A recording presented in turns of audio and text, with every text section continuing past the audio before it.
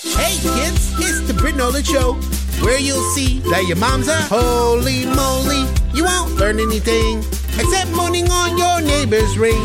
That's what you get when you listen to What the Britt. You'll realize that we're all just pieces of shit, soon blind with pooping rats on his ask me why I'm so high.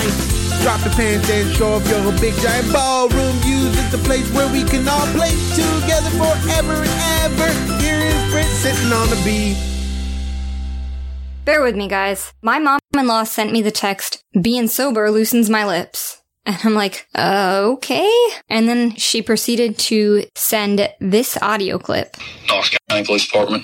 You was the one that come up here and brought my son in a squat car. Talking some mess about how he took his go-kart on the highway and didn't have no helmet on. And I'm going to tell you something. I'm about red-iced over it. Sir, I'm not familiar with the incident. I'm just a dispatcher. Some deputy looked like his balls ain't dropped. Said Ernie Michael didn't have no helmet. I said, I told him to. I said, son, these people laid down their lives in this country so you wouldn't have to wear no helmet. Well, if he's on the interstate in a go-kart, we will pull him over. Good luck. He don't stop for no one, and his Honda run like a scalded dog. Best thing for you to do right now is get off this phone and sober up. This line's being recorded. I tell you what, you are lucky I've been drinking. Being sober loosens my tongue.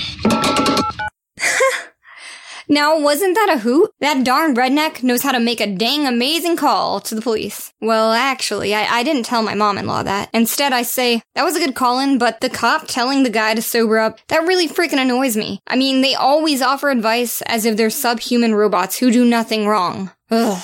And her response was, well, I thought that was hilarious. My mama's people in Kentucky talk just like that. And, of course, I didn't miss the point of the text, but I did realize that my response wasn't what she wanted to hear. She's one of those back the blue kind of people, and I knew that she didn't really want to engage in that kind of dialogue, so I go ahead and reply with, yeah, it was very funny. I just got hung up on the cops. Sorry, lol. And yes, I am one of those guys who perpetually isn't a fan of law enforcement. If there's a story about the cops being bad, I say, oh, who would have predicted? It's hard to find the bad apples that don't get spoiled by the rotting ones that rub next to each other and those pre-bagged, over-ripened little packages in the grocery store. There's not much anyone can do to convince me otherwise, unless all of the cops got fired, and then they got replaced by unwilling volunteers that didn't even want to be there, that have the consistent track record of volunteering at the nursing home bingo on Thursday nights. But that's pretty far-fetched, right? To expect all of the police force to get fired and just replace them with someone that didn't even want to join. So if you spend a good deal amount of time on social media, I bet that you've probably stumbled across Officer Tommy Norman.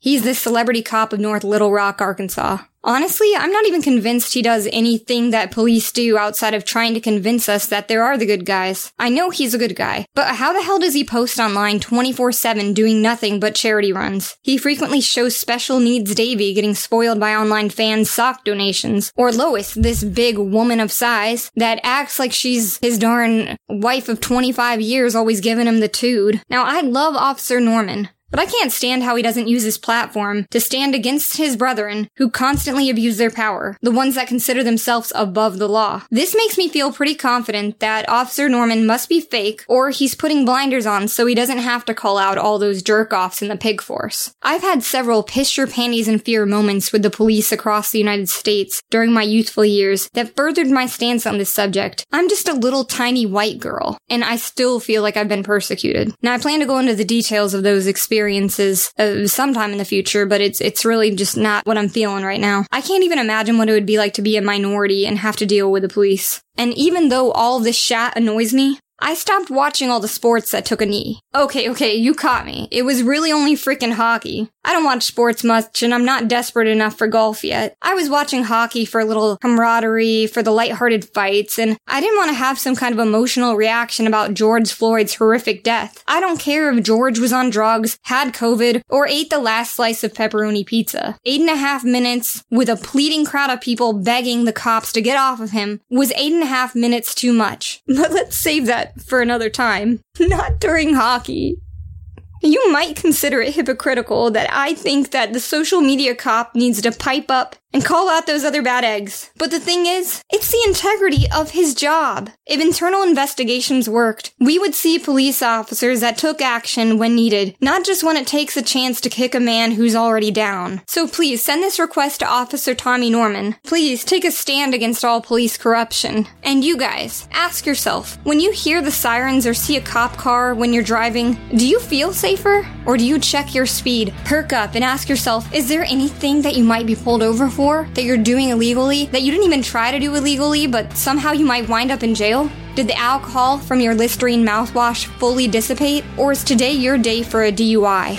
Now, if any of what I said bothered you, you probably know some swine personally, or you just vote R for retard on election day. Hope I didn't offend you more than you deserve. If anything, you listen to a moderately hilarious call-in to the police. Happy September.